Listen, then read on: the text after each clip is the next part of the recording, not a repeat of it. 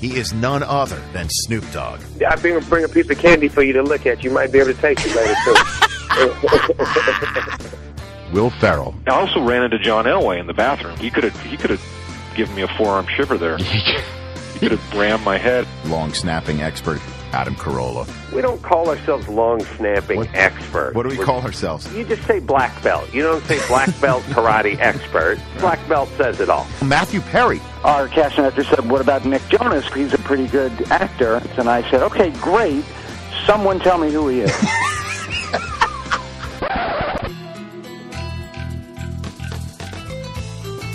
I don't download many podcasts, but when I do, I prefer the Rich Eisen podcast, presented by Papa John's. Here's your host, Rich Eisen. Welcome to the latest edition of the Rich Eisen podcast, presented by Papa John's. Here we are in late March when we should be talking about free agency, and of course we're not. We should be all over the rule changes, and let's be honest, as much as we can talk about rule changes, if we're not sure that there's going to be a season or not, it's just not nearly the same. It's a bummer. It's a bummer. So I decided to put together a podcast this week in which we may touch on these subjects, but it will be through the prism of laughing, of comedy. Let the umbrella be our smile, if you will. And to that end, I've got two of the funnier guys that I know coming in later on in studio. Jeff Garlin, who's been on this podcast a couple of times. He will join us here in studio, as will the Roastmaster General himself, Jeffrey Ross. He will be here fresh off of killing at the latest Comedy Central roast, the one for Donald Trump last week. We'll talk all about roasts and the concept of roasting and comedy with those two guys. But first up, two of the funnier guys that I know through Twitter. I met these guys through Twitter, which normally doesn't sound like there's going to be a good ending to that whenever you say you meet someone through Twitter. But there's a lot of people who follow these guys. They are the head writers of The Late Show with David Letterman, who they're also the executive producers of the brothers, the Stangel brothers, Eric and Justin Stangel, here on the Rich Eisen podcast presented by Papa John's. How are you guys? Thank you for having us. We're really excited about this. Yeah, thank you. Okay, so now first things first. Let's for folks who have never heard you guys before, who's Eric? Say hello first. So hi, I'm Eric. That's Eric. And, and Justin, you go. Yeah, okay. I'm Justin. Now here's the God, you sound the same. I know. Well, genetically we're very similar. The easiest way to tell us apart, if someone says something smart and funny, it's Eric. Uh-huh. If there's a lot of then it's me, Justin. Okay, so you're the guttural noise guy. We can call Justin you that. Justin is the caveman of the two of us. Well, so, I carry our scripts and our bags around. It sounds like you get rookie hazing. Yeah. In a way. Yeah. So let's start, I guess, with the Twitter following that you guys have built up. Eric, you won an award for your sports Twittering in a way, correct? Yeah, well, Darren Rovell, who was actually the very first person to even acknowledge that I was on Twitter, was kind enough to include me in some article that had actual, sports personalities on there. Uh-huh. And after that, people, for some reason, started following me. And it's a lot of fun. And like you said, Twitter gives us a chance to get to know people that we never would have met before. Mm-hmm. Like, I would have probably sent you lots of crazy letters saying, I would like to hang out with you. But here, now I get to direct message you those letters. Yes, you do. And now this is as direct a message as you can get, being That's on right. a podcast, talking over the phone. Did you get anything? Did you get, like, no, I'm still waiting. No, I didn't even get dinner out of it. Not even like a Jim Cramer Mad Money mug or something like that? No. I mean, I understand times are tight, but steal something from the supply closet. Yeah. I'm calling you out, CNBC. There you go. Like a Kudlow and Kramer cozy or something like that for your beer. Very alliterative of you, by the way. Yes, I'm probably outdated. I don't think I don't think they're on the same show anymore. I don't know. So, how do you guys come up with what you write? Let's start with that. I mean, just as a macro possible question as possible, how do you guys come up with the stuff that you make everybody laugh with, whether it's on Twitter or for Dave? Well, first of all, we're idiots. Yeah, so that's where we start. Like no joke when Eric and I, when we were kids, I would watch a ridiculous amount of television, and I would not. I really didn't do a lot of my homework, and I really didn't do a lot of what I was supposed to do. And my parents always yelled at me and everything. But it turns out I was studying for what I do now, and it's just we have just odd references crammed in our brains. And when we work for Dave, we come in every day, we read the paper, and we just try to, come up with some sort of funny take based on what's going on in the world. And then the stuff that we kind of think, well, that's not that funny, that's the stuff we put on Twitter. Yeah, it's free. It's the Filene's basement of your comedy. It is. Everything must go. We have lost our comedy lease. But you're also live tweeting. I don't follow Piers Morgan, but I follow you, Justin. Yeah. And you were shouting, hey, everybody's got to follow Piers Morgan today because he was stuck on a flight or something. Yeah, like that? I was working at my desk, and I've actually been following Twitter a lot at work lately because you end up learning more about everything going on in Japan from Twitter before. Hey, I found out Liz Taylor had passed away through Twitter. I know, you know same here. It's crazy. I know how much it's like your live news feed all of a sudden. Yeah, it really is. And I had Piers Morgan. I guess I was following him from when Charlie Sheen was on his show. Yeah. And I just saw all these tweets where he's on some sort of Delta flight from New York to I don't even know where. And I guess right before they landed, the flight turned around and he's coming back and he's pissed. And he's live tweeting on this plane and he's just cursing out Delta. And then at some point, some Delta help service that's also on Twitter, they started answering him is there any way we can help you? And it's like going to live theater, or it's like going to interactive theater like Tony and Tina's wedding.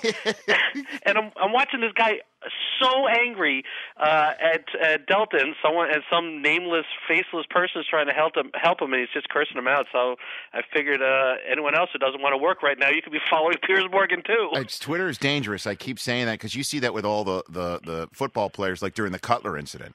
Oh, yeah. Because it's way too accessible. It's accessible easy. and it's instant. Yeah, you don't really know what's going on. You could be like the old man on the porch screaming at the kids, Right. But now the whole world hears you scream at the kids. That's right. Through Twitter. You got to be careful about that. Yeah, you got to be very careful. So I imagine someone like Charlie Sheen, for you guys, that is like manna from heaven, right? That's it's Christmas. It's Christmas every day. It really is. It really is. You know what? One day, Eric and I came into work, and you sit there and you read the paper, and these are the stories we really should be dealing with. When something horrible is going on, you can't really make fun of it. So you're trying to figure out what stories you can do, what stories you can't do. The day we came into work and Vice President Cheney shot a guy in the face, it was like the greatest day ever. There was a ridiculous amount of material. Whether you're a Republican or a Democrat, it's such an odd story that you have a lot you can do. So when Charlie Sheen starts going crazy, and then he starts going on every other show, and then he's doing his live, Sheen's Corner. What was it? Sheen's Corner. Yeah. And that was the Ustream thing, right? Yeah. It's just he was. It's just making it easy. Yeah. It's just teeing it up. Is there a just by reading your tweets, I would gather in the NFL, the Brett Favre story was that certainly for you, Eric. You would be going to town on Favre every single day. Yeah, there's a lot of them. Like the Brett Favre thing, it's the kind of thing where everybody is jumping all over it, and you want to be the first one to get something good in there. And then there's more and more crazy details, and you're just rushing to your computer oh my God, I got to type. Oh, somebody beat me to it or something. There's that. I mean, I get so excited every time there's a national game where Ed Hockley is refereeing because all you're looking at is the guns. Yeah. He brings the guns. And if he were, he tends to make some mistakes, and that doesn't help his cause either. So he looks good and a little controversial. You know what I think? I think his triceps are underrated. I know. You know what I mean? We're all about his biceps, but I think the tricep when he goes first down and you see the tries when he points in one direction. I think that's valid. They're mesmerizing, and I don't know if you know he's a lawyer. In real life, you can go online. Well, he hangs his shingle, I think, in New Mexico. Yeah, well, that makes sense because the guy has to defend himself a lot. Yes, he does. And how much of a sports fan is Dave? Dave's a huge sports fan. He's a crazy Oh, my sports God. fan. Yeah, no, during football season, it's I talk about I'm a Charger fan. He talks about his Colts. Right. Justin watches the Giants. And, no, I mean, we talk about it all the time. So Dave's locked in on like if the Colts get robbed in the fourth quarter Oh, of yeah. a game. No, he watches the games, absolutely. We come in on Monday and we talk about what happened, and usually it's that my team is fading close to, when the playoffs begin, and his team is just turning it on. No, it's he's a huge sports fan. He couldn't have been more excited than when Peyton was here after they won the Super Bowl. That was pretty great. That for him, that's a big guest for him. That's that. it. Yep. Wow. Doesn't get better than that. That's cool. And Justin, what were you like watching the Giants-Eagles game last year in the fourth quarter? Are you I'll calm? How do you watch a game? I'll tell you exactly how I watch a game. It doesn't really matter who's playing. It doesn't matter what's going on. When football comes on, that is my chance to get away from the wife and the kids. And I get to lock myself in the basement, and I tell them, baby, Daddy's got to go watch football. I have to know what's going on for the big show tomorrow. Don't you understand? And then it's like, but someone has to take the kids to like a little ballet party, or the kids want to put makeup on your face. Don't you understand? Daddy can't play Barbies right now. Daddy has to go watch the big game. Yeah. So that's my chance to go sneak away. Right. And so I think the answer is it's relaxing. Yeah. The lockout's going to hurt a lot of people. It's really going to hurt Justin. It's really going to hurt me. It's going to put me in the you're going to see like an angry guy sitting in the corner of a lot of kids' birthday parties. Like, oh man, we're beginning to peel away the layers to find out who the lockout is affecting. Yeah. And now you're one, obviously, Yes. Justin. I didn't think about that. I don't know if you saw an article this week that came out that the chicken wing industry is in danger. Yes. If there is, think about it. If there's no Sunday, the appetizers go down as well. But does that mean we'll be overrun with chickens? Does that mean that they'll Wow. still be alive? That's true. So Yeah. if you eat less chickens, Yeah. they'll be extrapolate out. There's fewer slaughtering or butchering of chickens. So what you're saying is that the cities that have NFL franchises will be overrun with chickens if there's a lockout. Look out! See, these are again the unintended, previously unknown effects of the lockout. All I know is whether there's wings, no wings, I'm going to keep buying my pizza from the good folks at Papa John's Pizza. There you go. They're the proud sponsors of this podcast. Exactly. And hey, you get free pizza cards just by calling in. More than Darren Ravel gave you, Eric. Yeah, nothing. Not even a Absolutely slice. nothing. Not even a slice. You can get a slice. Nothing. You got nothing. Nope. You'll get nothing and like it. What was were you guys? How long have you been with the Late Show? 14 years. Yeah, 14 years. Oh man! So were you there when Biff started going out to Super Bowls and things of that nature? Oh yeah. In fact, Eric, how many Super Bowls did you go to with Biff? I only covered World Series with him. Oh, Eric would go to the World Series, and, Right. and Eric did all the spring training pieces with Eric, Biff, and the Yankees. I did, for some reason, I was sent on one Super Bowl piece. Mm-hmm. And I'm not the biggest football fan, and I was sent, and it made sense because the talent was Tony Randall, who knew nothing about football, like zero.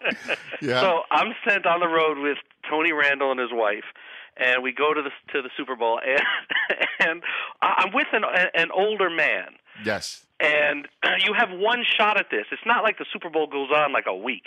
You got like one shot at this. And like 20 minutes into shooting, he's like, I think I need a nap. And I'm like, no, you can't have a nap. I just need to sit down for a little while. And I'm like, okay. So he kept sitting down and resting, and I realized about halfway through the game, I called Eric and I said, I think I'm in a lot of trouble. I don't know what we're getting.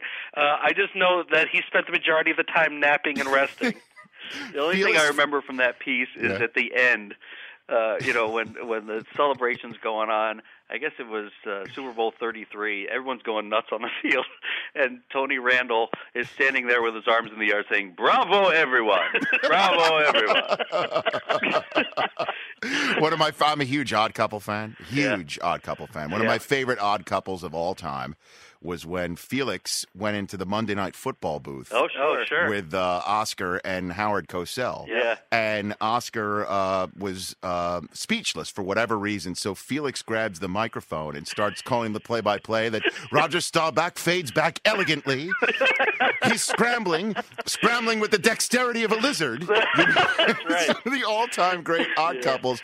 And then Oscar was totally silent, and Howard Cosell, don't worry, folks, don't adjust your sets. You're hearing everything Oscar Madison knows about football. Well, when I was with Tony Randall, I was not going to ask. I was a huge Odd Couple fan, and I wasn't going to ask any questions. I was sort of just going to stay focused on what we were doing. We had a lot of downtime, and then all of a sudden, halfway through the weekend, he's telling Odd Couple stories. Oh. And I was loving every second of it. And also, in the mid-'80s, Eric and I were friends with Alan Arkin, the actor, and his family. And The In-Laws, one of the funniest movies of all time. That's The In-Laws, with Peter Falk. Yep. And Alan directed a series of Eagle Chips commercials with Tony Randall and Jack Klugman together. Mm-hmm. So Alan invited us to the set. This is, again, like 1989 or something like that. And I met Tony Randall and Jack Klugman, and we were there for like the whole day, and it was pretty cool. Mm-hmm. And at that time, I was like a young punk. I had like long hair because I was rebelling against the system. And Tony Randall back then, when I was introduced to him, it was like, this is Justin Stangel. He said, you have lovely hair. So now jump ahead to Super Bowl weekend when I've now run out of everything to talk about. I said, actually, we met in the late 80s, Alan Arkin, Eagle Chips commercial. You turned to me, you said that I have lovely hair. And he looked at me again and said, you do. When I worked up at ESPN, when I had 2 days off, I had to escape Central Connecticut. No offense to the Nutmeg Staters out there who are listening, but I had to spend some time I'm from New York City, so I got a spot on the Upper West Side for my days off. And I come back running from the park. It was a beautiful day. I'm sweating bullets, and as I'm walking back to my apartment, who comes walking down with pushing two babies in a carriage, but Tony Randall, who I've never met before. And I just, I'm a huge Odd Couple fan, like I said. So he's dressed, again, it's a broiling summer day. He is dressed like Felix Unger in a double-breasted sport coat and tie, and I swear, in a striped shirt. And I just, even though I'm sweating and I'm disgusting, I didn't extend my hand because I knew that, he has to have some Felixisms in him, right? Because he played him so well, right? So I say to him, I'm like, Tony, I do the whole business. Tony Randall, you're the funniest, you're the greatest. I'm a huge Odd Couple fan, and I just had to stop you and tell you that. And he doesn't break stride. He keeps walking with his two kids, and he goes, why, thank you. And then he turns around and says to me, but I would think you would compliment me on my children. And kept walking. And I'm like, I couldn't have scripted it any better, that meeting, That's fantastic. But I think you would compliment me on my children. Like he was correcting me on how to approach him and tell him what I like about him. That's great. Just fantastic. Fantastic. And another story, so Eric, if you were at World Series with Biff, I covered from 96 through 2001 every World Series for ESPN, through 2002 actually. Yep. And I'll never forget the Subway Series in 2000. Were you on the field? I was not. You were not. I was. We were head writers by then. Oh, so you were above that fray at this point. Well, not above it. We were locked in an office. Yeah, we missed actually going outside and seeing the sunlight and but people. But those were like the best things to do. Is to be like I was on the field when the Yankees won the World Series in '98 and '99, and just the whole time I was thinking this is completely insane. There's no reason why I should be here. We were there. I did it 97, 98, 99 with Biff, and it was so cool because the players love him. Everybody loves Biff. Everybody loves him. Yeah, and he's a great guy, and Biff's up to do anything, and you keep finding yourself in places where you think, why am I even here? This is a huge mistake. It's crazy. And Eric shot a piece once. This was, again, probably around 97, 98, something where Dave was hitting a baseball on. It was at Yankee Stadium, wasn't it? And you're standing there, Eric's standing there on the field, and they're setting up the shot and they're moving the cameras around. And at some point, Eric is having a catch with some production guys and Dave at Yankee Stadium. And you're just kind of looking around like, what the hell happened? Well, I was on the field at Shea Stadium after the Yankees won the World Series, and it's a mosh pit. People are going crazy. Torrey's being carried on people's shoulders and whatever. And Paul O'Neill had a huge series. He was great in that series. And I was tasked with going and getting interviews in the scrum for ESPN Radio and ESPN simulcasted together. And we were going to go and get Paul O'Neill. Where's Paul O'Neill? Where's Paul O'Neill? I finally find him in the mess, and he's being interviewed by Biff Henderson. Of course he is. And I thought to myself, okay, I'll just wait till he's done. Wait a minute. I'm waiting for Paul O'Neill to get done with Biff Henderson. Well, that happens all the time. It's like when we go into these things, people keep saying, when the series is over, make sure that you don't bother the players. There'll be a time for you to interview people, and so we're very respectful. We listen to the rules. We don't want to step on any toes. But the players come running up to Biff, and they want to be interviewed. So it's like, yeah, it's cool. He is. He's fun. I met him for the first time at this year's Super Bowl. Yeah. And he interviewed me for a couple of questions. I was honored. I was honored to be interviewed by your stage manager. There was a nice shot of you in the piece. There was. It was fantastic. And I got tons of tweets and stuff off of that. So are you guys writing about the lockout jokes at all for Dave, or this is just no? There's stuff. Yep, there's some things that are in development. Okay. That we've been working on. Perhaps we have some animation for a new Madden game, which might be coming out having to do with a lockout. Is that right? Yeah. Right. We've been working on it slowly for the last few weeks. Hopefully, you people will see it maybe next week. Okay. Yeah, but fantastic. Everybody wants football, but this stuff has to really get sorted out. It's very similar to when the writers ours was a strike, but when we went on strike a few years ago, it was bad for business, bad for everybody, and nobody wants to lose football. No, I agree with you. And Eric, I don't know if you saw the comment this week that A.J. Smith, the general manager of your beloved Chargers, offered his negotiation abilities. Oh, he's a real charmer, so I think that's a good move. I was just wondering. I wish I could be the fly on the wall when Vincent Jackson opened the paper and read that. Yeah. Yeah, that's a lot of fun. That'll solve everything. Hey, guys, thanks for calling in. I really appreciate it. What you guys do for a living brings so much joy to so many people. I don't want to sound cliche or hoary about it, but I what you guys do, certainly when you're sitting in a room, you may not know, but it is so greatly appreciated. And personally, I just wanted to say, how much I enjoy your show and what you guys do, and thank you for coming on the podcast. Oh, thank you. We're big fans of yours. Yep, thank you very. Yeah, it's a real pleasure. Are you going to be at the draft? Because that's the one time I actually physically met you guys was at the draft. We will be there this year. Yeah, we're planning on going. Okay, well, let me know so I don't have to just lean over the railing of the set and just wave at you guys and Tom Keeney down below. Yeah. Oh, I know. We're going to bring our buddy Tom Keeney, and Tom Keeney. Yes.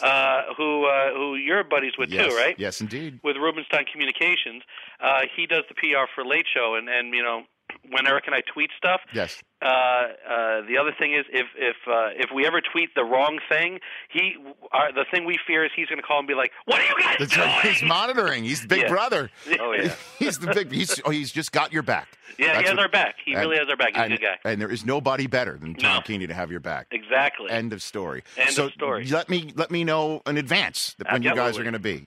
Cool. That week. And again, it's at Eric Stangel, Stangel. Yep. And at Justin_Stangel. Yeah, I had to do that because someone was for whatever reason pretending to be me on Twitter. Is that for real? Yeah, I swear. And it's like, out of all the people in the entire earth you could pick, why would you pick me? And he's forced you to go underscore just for that. You know what? I got that guy removed. You got him removed? I did. I got that guy removed. Well, listen, thanks for coming on, guys. Thank you. It's a pleasure. For and I having look for you anytime. Thank you. That's Eric and Justin Stangel, the head writers and executive producers of The Late Show with David Letterman on the podcast. Now we turn to some in-studio guests. Joining me on the Rich Eisen podcast presented by Papa John's for a third time now. A third time. From Curb Your Enthusiasm, one of the funniest guys I know, Jeff Garlin. Good to see you. Hello, my handsome friend. How are you? I'm okay. You're well? Yeah, I'm well. You look a slight bit peaked. Well, I haven't eaten anything today, and I'm not allowed to because tomorrow I have to have a clear liquid diet today. You're flat out on a liquid diet today for some. Well, what's the thing called? Colonoscopy or something? Colonoscopy I have tomorrow. It should be very exciting. And everybody should have one of these. Everyone should. Oh, my God, yes. Absolutely. Yeah. This is not for fun. You're not doing this for fun. No, that's where you're wrong, Rich. I am doing it purely for fun. I think everyone should do these because they're so fun. They're so much fun. Yeah. So you got some wonderful pictures. Pictures. They give you pictures? I think so. I don't want to see pictures of my colon. I don't. I really. That's not. I have no curiosity. If there's problems, fix it. Right. I have no curiosity whatsoever. You don't want to know how the sausage is made. You just want to know. You know, that's it. I don't want to see in my colon. That would be crazy. See, the funny thing is, you know I what, do. Rich? I do. I don't even want to see my own testicles. There's nothing on my body I want to see that isn't at an angle that I can already see it. I have enough trouble looking at my face in the mirror in the morning, let alone to see my balls or my intestines. Oh man. Yeah. So that's why, and that's why you have some water. Please hydrate as much as possible. I'm drinking the Aquafina. There you go. I like Aquafina. It's the unofficial drink of the Rich Eisen podcast. Let me say something about Aquafina. Yes. I mentioned how much I enjoy Aquafina in Chicago on a radio station. They sent me cases of it. Is that right? Yes. So, yes. So do you really like the product? Or I do. Are you hoping to get cases from it from this? No, but the thing, no, come on. I'm rich. I can afford anything. But no, I love Aquafina. I'm pro Aquafina. Everyone else goes, it's reverse osmosis. What's the big deal? Mm-hmm. It tastes clean and fresh. It's what is it? It's pure water. It's pure water. Perfect taste. There you go. Bottoms up. Here you go. Up, please, Skull. And as you drink, I will formulate my next question. Okay, ready. And we're back. We're back. So, Curb Your Enthusiasm, season 8. Will be premiering in July. July. Yeah. Fantastic. Yeah. Big time news for every fan of this program. Season 8, but how many years has it been on the air? Well, we've been working on the show since 1999. Now, how did this get started? Let's get into this. How did it get started? How did it get started? Well, there was a work stoppage in the NFL. Great things come from such things. Yeah. Larry and I was writing a television show with a very funny man named Alan Zweibel, and Larry shared offices with him, and I knew Larry from stand-up. And we went to lunch, and he was talking about stand-up, and I said, I have a great idea for something if you ever want to do like an HBO special, and that led to Curb Your Enthusiasm. So you went to Larry and said, this is an idea. Yeah, and then the next day he goes, let's do it. He wanted to talk to his wife, and then we did it. And we met with Chris Albrecht, and boom, we and you put, because I had no idea. I mean, come on, that it would become what it's become. It's unbelievable. So it's not like, and I certainly went to the right guy. If I went to somebody else, I wouldn't be. I wouldn't be sitting here talking to you, Rick. You think? I would not be. I think you would be. I think it was destined that you and I would become friends and talk to one another. By the way, it feels that way. It feels like I've known you my whole life. I feel the same way. Which is kind of funny, But yeah, I feel like we were at each other's bar mitzvahs. Well, I was at your daughter's television bat mitzvah. Do you know how many times? Yes, you were. Know how many times That's I get really calls funny. And emails and tweets from out of the blue? Yes. When the bat mitzvah. Look out! Was that my microphone? Yes. Here's what we do: we just pick it up and put it back on. And that was an Aquafina moment here. Let me help you out there. Here, I think I'm. Mike Del Tufo has just come running. Mike, come do it. Come back Please, in. Here, I'm inept. Mike Del Tufo. Say hello, Mike, on the microphone. How you guys doing out there? That's Mike Del Tufo. Mike is, of course, NFL wearing Network. more NFL gear than any person should ever be allowed to wear. Hey, Are the shorts NFL shorts? No, it's the only thing I actually didn't have. Okay. When they make them in my size, I'll buy them. Yeah. All right. Here he goes. Mike Del Tufo, everybody. He represents the NFL. Do you realize that we joke with him all the time? Like, do you work for the NFL? Because he always has an NFL hat so when on, I said that to him today. NFL-issued shirt. Yeah. And we always joke, who do you work for? Do you work for the NFL? Wouldn't it be funny when you see him outside tell. of here, he's wearing a suit, when you see him outside Yes. of here. But when he comes in, he's wearing the uni. Do you know a frequent contributor to your program, Richard Kind, who you know for Yes, years? I know Richard Kind. Hello, how are you, Rich Eisen? Every time I see Rich Kind, he's always wearing something that he got for free. A golf shirt, golf shorts. It's always. By the way, he probably never pays for. He always article of wears a clothing. golf shirt and Yes. a golf shorts. Yes. And I don't think he's ever paid for an article of clothing. That's the truth. I don't think you're wrong.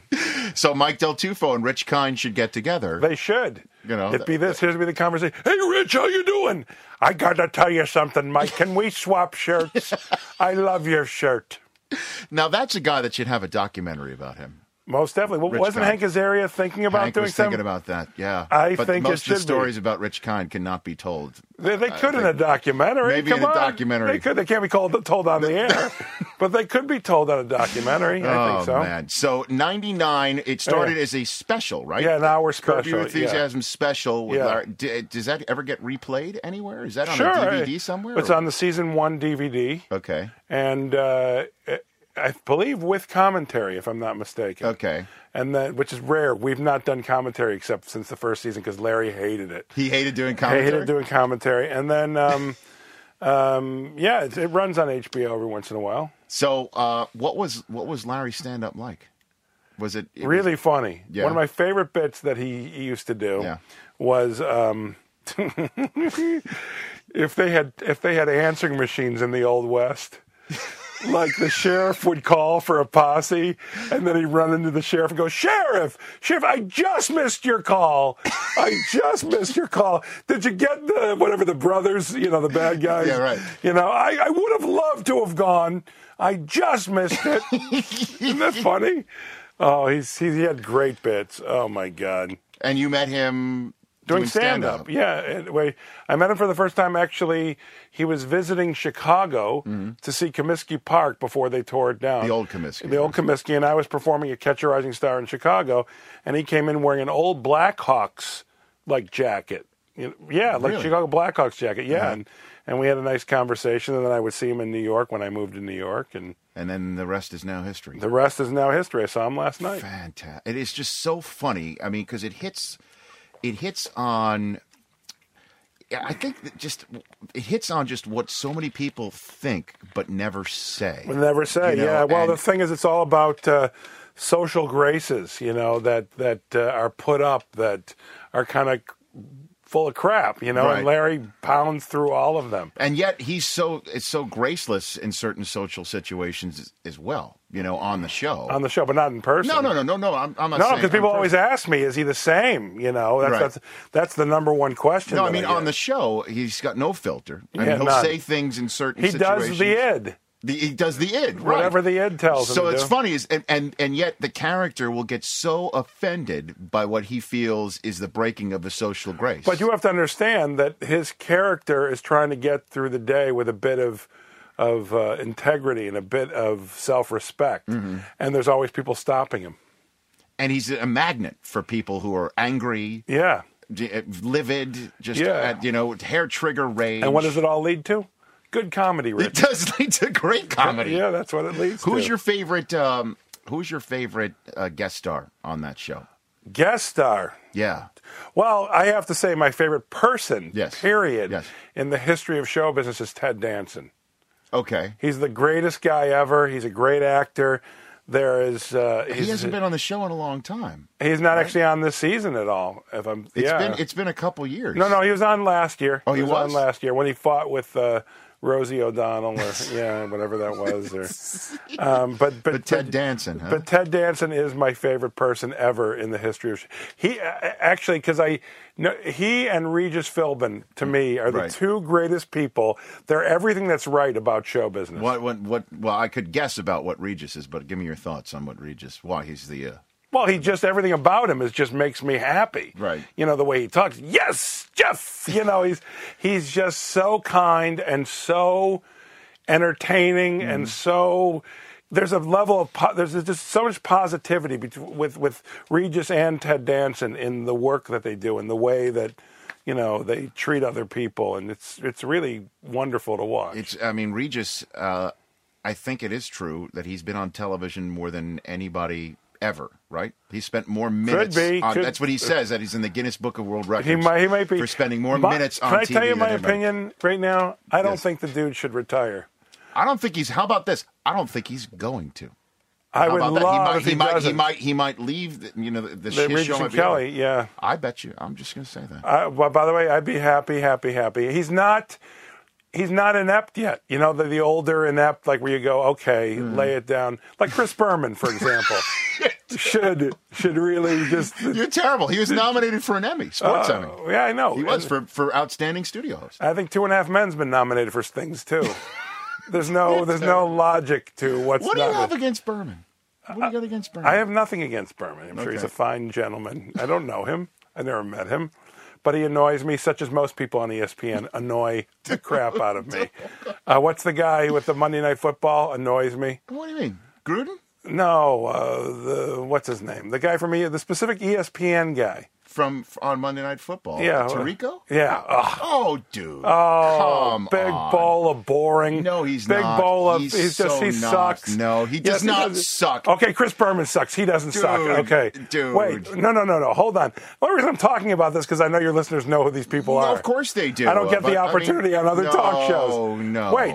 Hold on. No. Here I am saying how nice Ted Danson and Regis Philbin. You're making up for it. You're now the average is you're just going to be pleasant. I said I didn't know what kind of people they are. At any rate, let's move. Let's get off. No, ESPN I want to just slam ESPN. What do you mean you want to? You already have. Okay, you already have. There we go. What are your favorite ESPN? Yeah, what are your favorite ESPN personnel? Who are your favorite ESPN? Tell me some more about how much. No, go ahead. Your favorite comedy movies of all time. We just mentioned peripherally with the Stangel brothers, the movie The In-Laws. With the original one, Peter Falk and Alan Arkin. The other one. Yeah. I love Albert Brooks, but I mean, Albert Brooks is great. But speaking of Albert Brooks, Modern Romance, Love, yes, Groundhog Day is very important to me. Albert Brooks' Modern Romance is your favorite Albert Brooks movie? Oh yeah. Well, actually, by the way, it's not as funny. It's Lost in America is funny, right? But Modern Romance is my favorite. Okay. I think that Sleeper is pretty gosh darn. That's hilarious. your favorite Woody Allen movie? That's the comedy ones. Yeah, it's comedy. I thought Bananas is his funniest. Crimes and Misdemeanors is probably my favorite Woody Allen. Well, I mean that's just not a comedy. No, I know it isn't. No, I know, but that's why I said favorite, Sleeper. Yes, Crimes and Misdemeanors. You like that? Here's another one. Hold on, you like that better than Hannah and Her Sisters?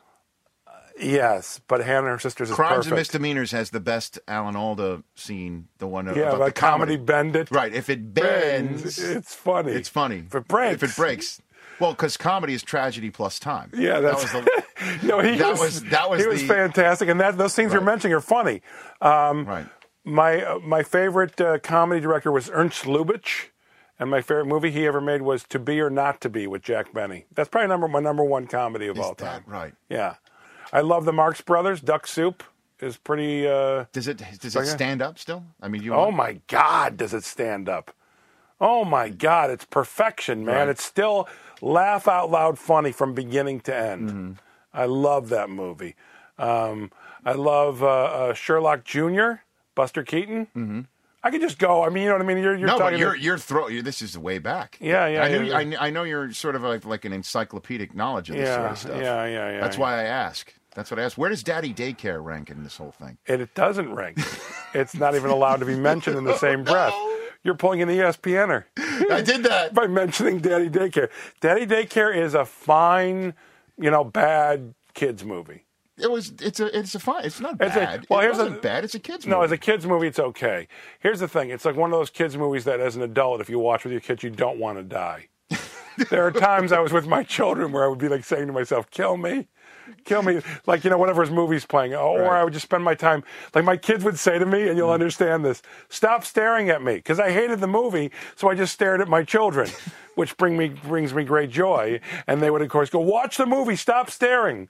And then my favorite thing was I went to see one of those Pokemon movies once with my older boy when he was very young. And I would use that time to take naps. And he would wake me up to not miss good parts. That's adorable. It is. That's fantastic. And I could never say to him, Daddy needs to sleep. I would go, oh, thanks, Yeah, right. Yeah. But you would take your child to movie theaters in order to get some rest. that what you Well, were the Pokemon, yes. That was the entire. I had to go, so I thought I'm going to get some good nap time. I wish I meditated back then. Right. I do now. You do now? Yeah, I do transcendental meditation. I love it. Yeah. Fantastic. Oh, it is fantastic. So I'm going to see my next Curb Your Enthusiasm is July. July. Are we wrapping up? We are. We are wrapping. That was a See, wrapping. I could sit here for an hour, man. I could too. I wish. I've got Jeffrey Ross. I'm so much more interesting than he is. I know. Please, I don't know when is Jeffrey Ross getting here? Soon? He's getting here very shortly. Okay, he's one of my close friends. He's a sweetheart. And really crazy funny. Crazy funny. Yeah, I know. I dig him. Is there anything we want to promote? By we, that was just anything you and I working at? Maybe the Royal We? No, I don't. I'm see. Here's the thing. It's very nice. Do you want to promote your colonoscopy? Yeah, my colonoscopy tomorrow. Jeff Garlin's colonoscopy. It's not going to be on camera. Yeah, but it won't be on TV. But that being said, Rich, I come here because I love you. I don't come here because I want to promote anything. Okay. But even if you did promote something, I wouldn't take that as an offense to me. I know that. But let me ask you a question, just for future reference. Yes. If, let's say, I was promoting something, is this a good thing, this podcast, to promote yes. things? Do people buy the thing? It's downloadable, and it's right there on NFL.com. All right, good, but I have iTunes. Nothing. We're a top 10 podcast on the sports. Are you really? Yes. Well, why wouldn't you be? We are. Who's number one? You're not number one? Bill Simmons. Bill Simmons, dude, he sits there on the front of ESPN.com. Okay. They have billions of hits. Yes, he's got billions of hits. But let me tell you something. Don't tell me you find him annoying, too. I do. Oh, good. I hate everything at ESPN. Stop it. No, I do. I like him as a comedy writer, though. He's very funny. He's incredibly prolific. Yeah, but he's the envy of a lot of people in our business. He should shut up and stop writing. And that's a perfect way to wrap things up. Jeff Garlin, it's good to see you. I don't even know Bill Simmons. I know you don't. And You're gonna slamming him. And can I tell you something? I actually bought his basketball book. I think he's excellent. He is excellent. I'm actually messing around there, but I do hate ESPN. Jeff Garlin of Curb Your Enthusiasm. You're the executive producer of that show as well, are you not? One of, yes. One of the cast of thousands. Well, when it started, I was one of two. Mm-hmm. Myself and Larry David, and then sort of as the years go by, people get that credit. Jeff Garlin, you can come back to this podcast anytime. I'm honored to be here and honored to be in the same room with you. And I'm going to say something to you I've never said to anyone else. What's that? Good luck on your colonoscopy. You've never told anyone that? Never. No. Really? Never had occasion. I know you've never said that on the air, probably. Definitely not. But really, you've never had the occasion? I'm living out my dream. I'm living out a dream right now. Have you done yours yet? You haven't done yours yet, have you? No, not yet. Yeah, you're too young.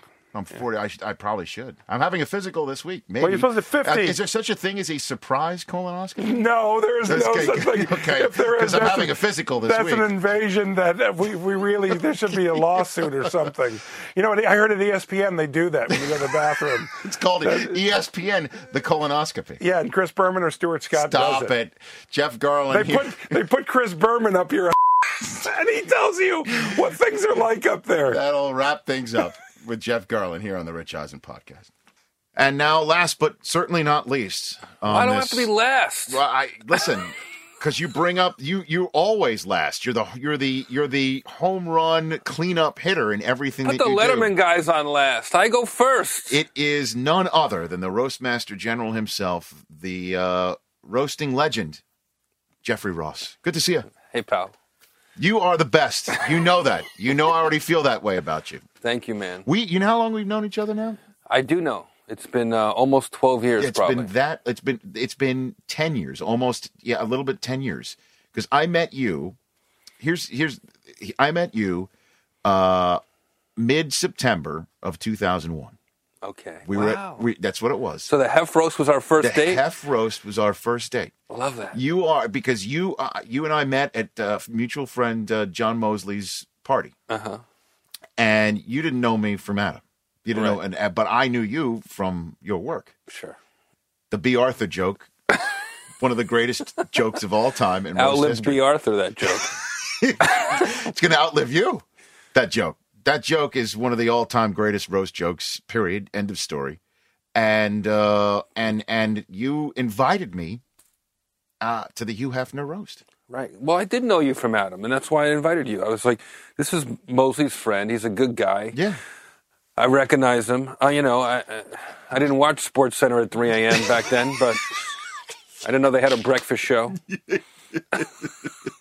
But you've matured into quite a good guy. I've matured. Well, it's been part of your process, and I'll never forget that night. That Hefner roast was one of the all. Where do you rank that Hefner roast? Number one. It's number one, right? Yeah. Period. We raised $600,000 for the Twin Towers Fund before we even knew what that meant. Right. 3 weeks out of 9/11. It was one of the funniest roasts ever, and you had, as you like to remind me, some of the great minds of New York. Period. And not just New York, but I mean, and because I'll never forget strolling in, because it was just right after 9/11, as you pointed out. Right. It was sort of the first time that the city did something. Right. Other than a sporting event, right? I mean, it was a huge social event. I was a producer on the show, and we Right. had a real hard decision to make. Whether to keep the truck rentals going the weekend after 9/11. Do we really want to try to do a show 3 weeks after 9/11? Right. That entailed tuxedos and dick jokes galore. You're right. And it was a tough choice. And I remember consulting Buddy Hackett, and I said, "What did you do after John Kennedy was shot? How did you?" He goes, "I waited until he was buried, and I walked on stage in Las Vegas, because there was a lot of people there on vacation who had nothing to do. They were just walking around in a stupor. And I walked out and I said, the country," Buddy said to the audience, he said, "The country has lost a president. I have lost a president and a friend, and that's all I'm going to say about it." And he did his show. He did his show. So to me, the roast goes on. The show had to go on. And you, like I said, I'll never forget, you said to me, "Do you have a tuxedo in town?" I'm like, "Yeah, I do." And then I showed up with the tuxedo. Right. And there was a huge amount of paparazzi there. Right. Huge. I mean, the media presence there was massive. It was either that or Ground Zero. It really was not. It was, and everyone wanted to laugh. Everyone wanted to come out and have a laugh in the worst possible way. Right. And I'll never forget, you were right there in the middle of the room. You were doing like a pre-game show on Comedy Central, right? You were right there in the middle. And I strolled through the gauntlet of cameras, to the stage where they had the award you were giving Hugh Hefner that night. Right. The Friars Award. The Friars Award, right. And I'll never forget this, because they wanted whoever was on the dais, two celebrities who were on the dais, to stand next to the award. Right. And I didn't have another celebrity to stand next to. Do you remember this at all? I don't remember this. I didn't have another celebrity to stand next to until strolling out of nowhere was Kylie Bax, this tall 6'2" Australian, I guess, or German Playboy model of the moment. Right. And she was wearing her grandma's doily. No. She was wearing a see-through sort of completely see-through body stocking. These pictures are Googleable. 100%. And I'll never forget the paparazzi, that the one or two that was taking a picture of me. Somebody screams out when she came on the stage to me, "Would you mind stepping away?" That's the night. That's the way the night started, and I'll never forget it. I remember Sarah night. Silverman. Who else? Jimmy Kimmel was the roast master. Right. We had Drew Carey. We had Stephen Colbert. Steve Steve Carell. Carell. They were on Comedy Central at the time. Right. They were just the Daily Show, breaking out as comedians, and obviously Hugh Hefner. Right. You killed it too. And Gilbert Gottfried. That was the night where he said a 9/11 joke, and people screamed out too soon. Right. And he went into his Aristocrats joke, which was the genesis of that movie that came out. That great documentary. On the joke. And now people think Gilbert is, suddenly they think he's crossed the line. Well, certainly Affleck thought so. And in the roast with Donald Trump, he made another 9/11 joke, and you screamed out, "Too soon." Too soon. You did it again.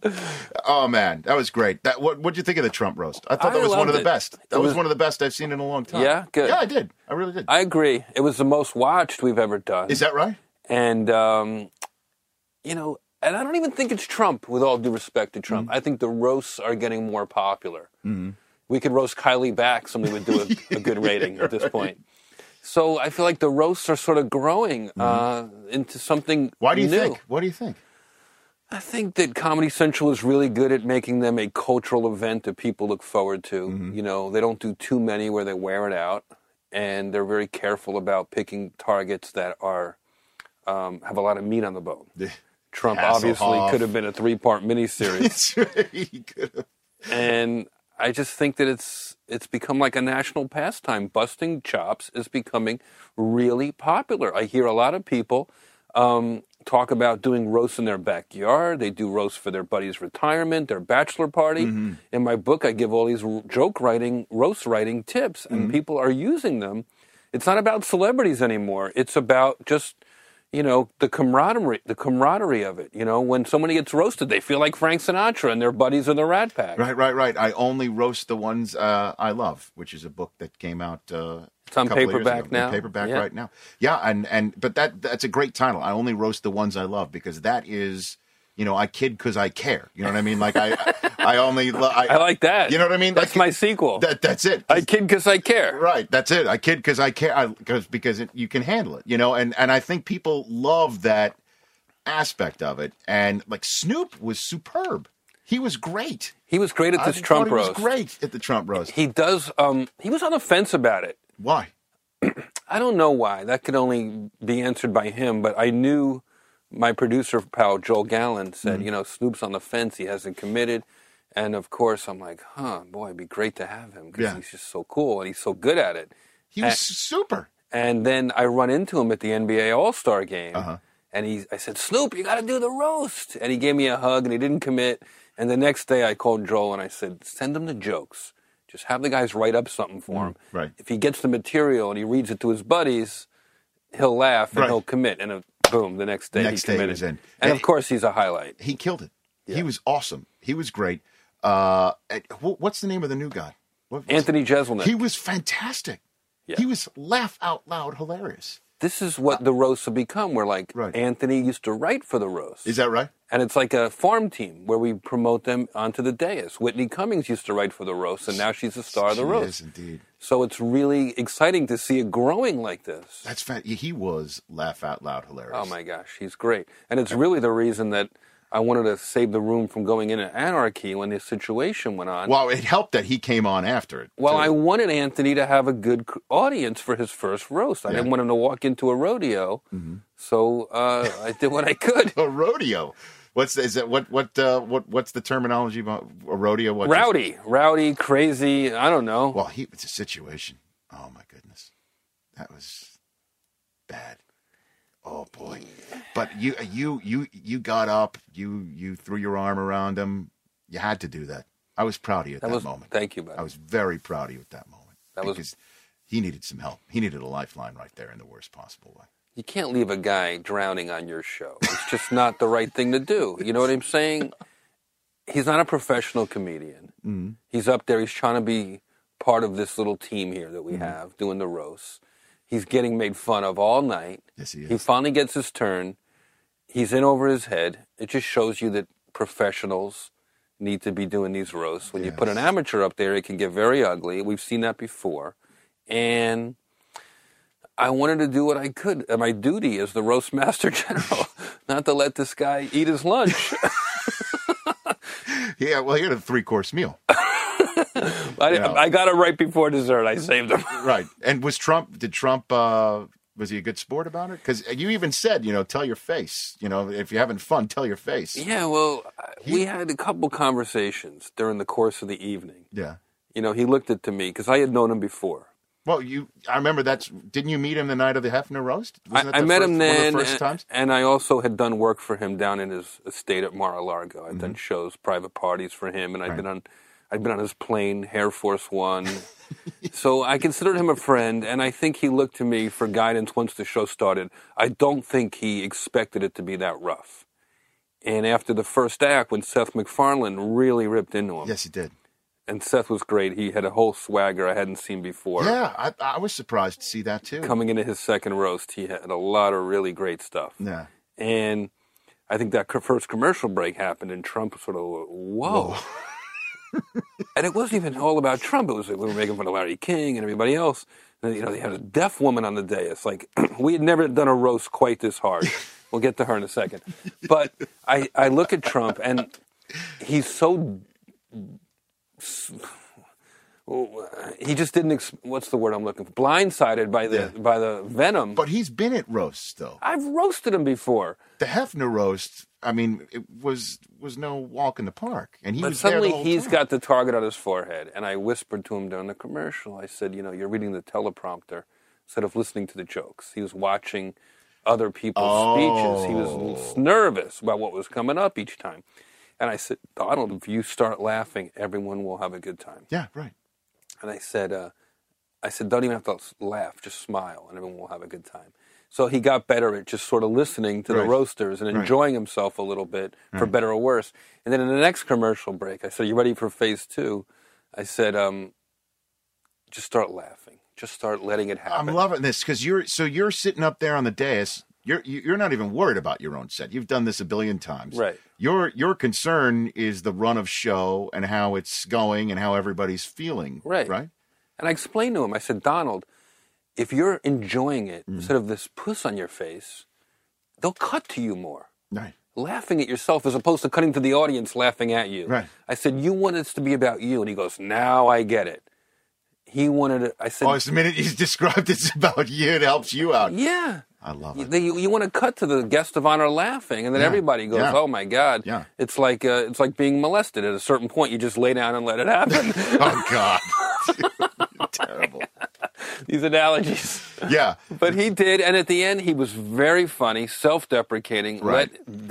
He roasted his own hair, which I thought was really courageous. Yeah. And I saw John Legend was there too. Mm-hmm. I mean, it's really cool what it's become, man. I had a great joke about John Legend and his supermodel. Sports Illustrated model Chrissy. And what, you didn't use it? They didn't have time for it, but I said... give it. Let's hear it. So you're giving us fresh material that wasn't used anywhere else. I said, oh, there he is, John Legend and his beautiful girlfriend Chrissy. Look at them. They're like Jay-Z and Beyonce if nobody cared.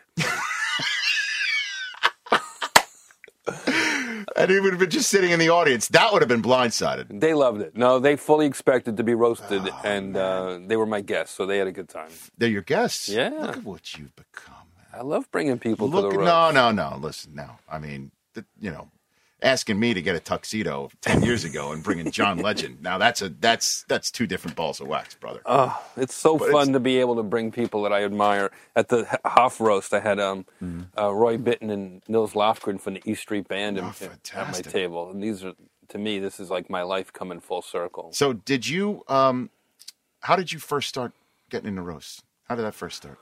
Well, I mean, I think I got used to making fun of people just by being the boss's son at a catering hall. Uh-huh. It was a self-defense mechanism where people made fun of me for being the boss's son, and you had this very ethnically diverse, the waitresses were all from Ireland and Scotland, and the kitchen pot washers and dishwashers were all from Haiti, and the chef was a Navy guy. And, you just started to size people up very quickly. And I just took that with me into my comedy.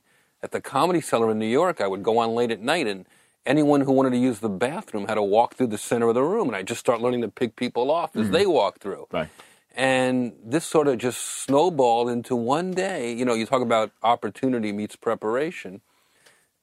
I guess there was a really bad roast at the Friars Club where they couldn't get anybody the next year. They had this Ted Danson in blackface with Whoopi Goldberg. Yeah, right. That was bad news. Controversy. Right. So the next year, they can't get anybody, to do the roast. So they call, whatever local New York comic they think might be good at it. And I had just done a Friars charity golf tournament in honor of Greg Fitzsimmons' dad, Bob Fitzsimmons, who had passed away. Right.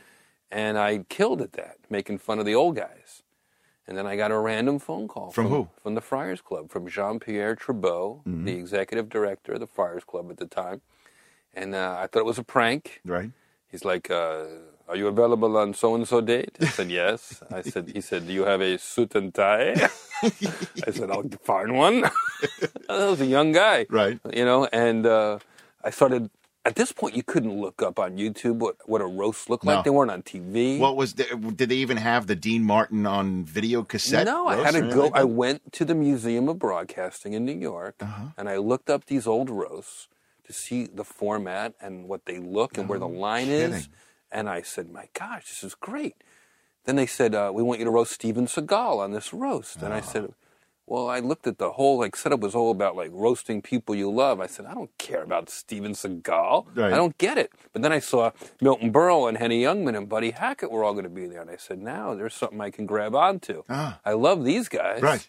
So I started sort of working my set around them a little bit. And had you never met these guys? Never met any of them. Couldn't believe. I wasn't even a member of the Friars.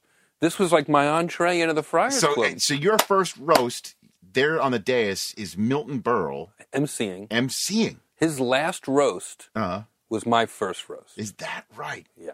So he was MCing the Steven Seagal roast? The roast master. The roast master was Milton Berle and Buddy Hackett and all these, Freddie Roman, all those guys were there? They were all there, and I remember my first joke. Do you have to bleep stuff on? Yeah, we'll bleep it out. Go ahead. This is Jeff Ross's first ever roast joke. Milton Berle brings me up. Mm-hmm. Steven Seagal is sitting there in one of his Asian tuxedos, with his ponytail. Under Siege 2 had just hit, the movie theaters like nerve gas. Like no one wanted to, it's just like we're roasting Steven Seagal in this kind of off year. And I look out, it's like 2,000 people at the New York Hilton. I'm the totally unknown at this roast. Right. And I'm very nervous. Milton brings me up at the end, this awful intro about he just came back from Vegas. He was doing a convention of lesbians with rash. Here he is, Jeff Ross. That's how you were announced by Milton Berle. The worst intro imaginable. And I'm looking at this room, and it's 2,000 super sophisticated New Yorkers who really appreciate good comedy. So I'm getting a feel for the room. Right. And I'm making notes, and I'm working furiously during the show. And this is the most pressure I've ever been under. And I shake Milton's hand, and I look at Steven Seagal, and I look out at the audience, and I say, I realize a lot of you don't know me, but I feel uniquely qualified to be here today because I'm also a actor. And then, boom, it was like a grand slam. This was my Yankee Stadium. Right. Right there, I just dug in. I had my jokes that I'd worked weeks on. And every time I got a big laugh, Milton Berle, who was sitting right beside me, would poke me with his big, long fingernail in the ribs under the podium where no one else could see. So every time I get a laugh, I pop up. Everyone thinks I have a nervous tick. What's he doing? I don't know. So he just, boom, and I try not to lose my place. The only time anyone had ever done anything like that to me was when I was baying bar mitzvah. The cantor was doing that to relax me. So maybe it was he's channeling his inner cantor or something like that to relax you? Or? So I finally, I'm doing fine, and I couldn't take it anymore. And I just look at him, and I'm like, Milton. And I just start making fun of Milton Berle, off the cuff. I said, Milton, I was walking around downtown today. I saw Milton Berle in an antique shop. $800. Just whatever I could think of. And Milton just keeps...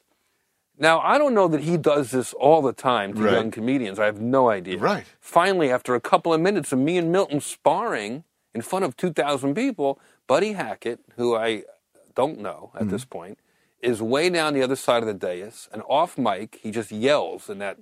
Yeah. Hey, Milton, let the kid work. Remember when you used to?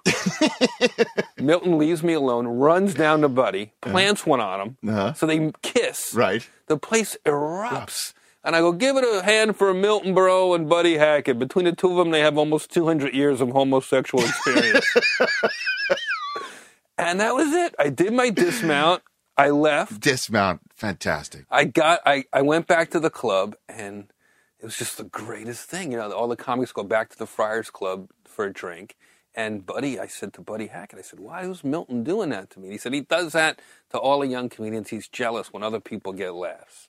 I said, wow. He said, take it as a sign of affection. And then I went to Milton, and I said, Milton, it was just such an honor to be up there with you. That was really exciting, and thank you for, playing with me. And I just made it all positive. And I said, any advice? Because I want to do this again. And he gave me great advice that I'll always cherish. He said, if anything, do less time. They only remember the home runs.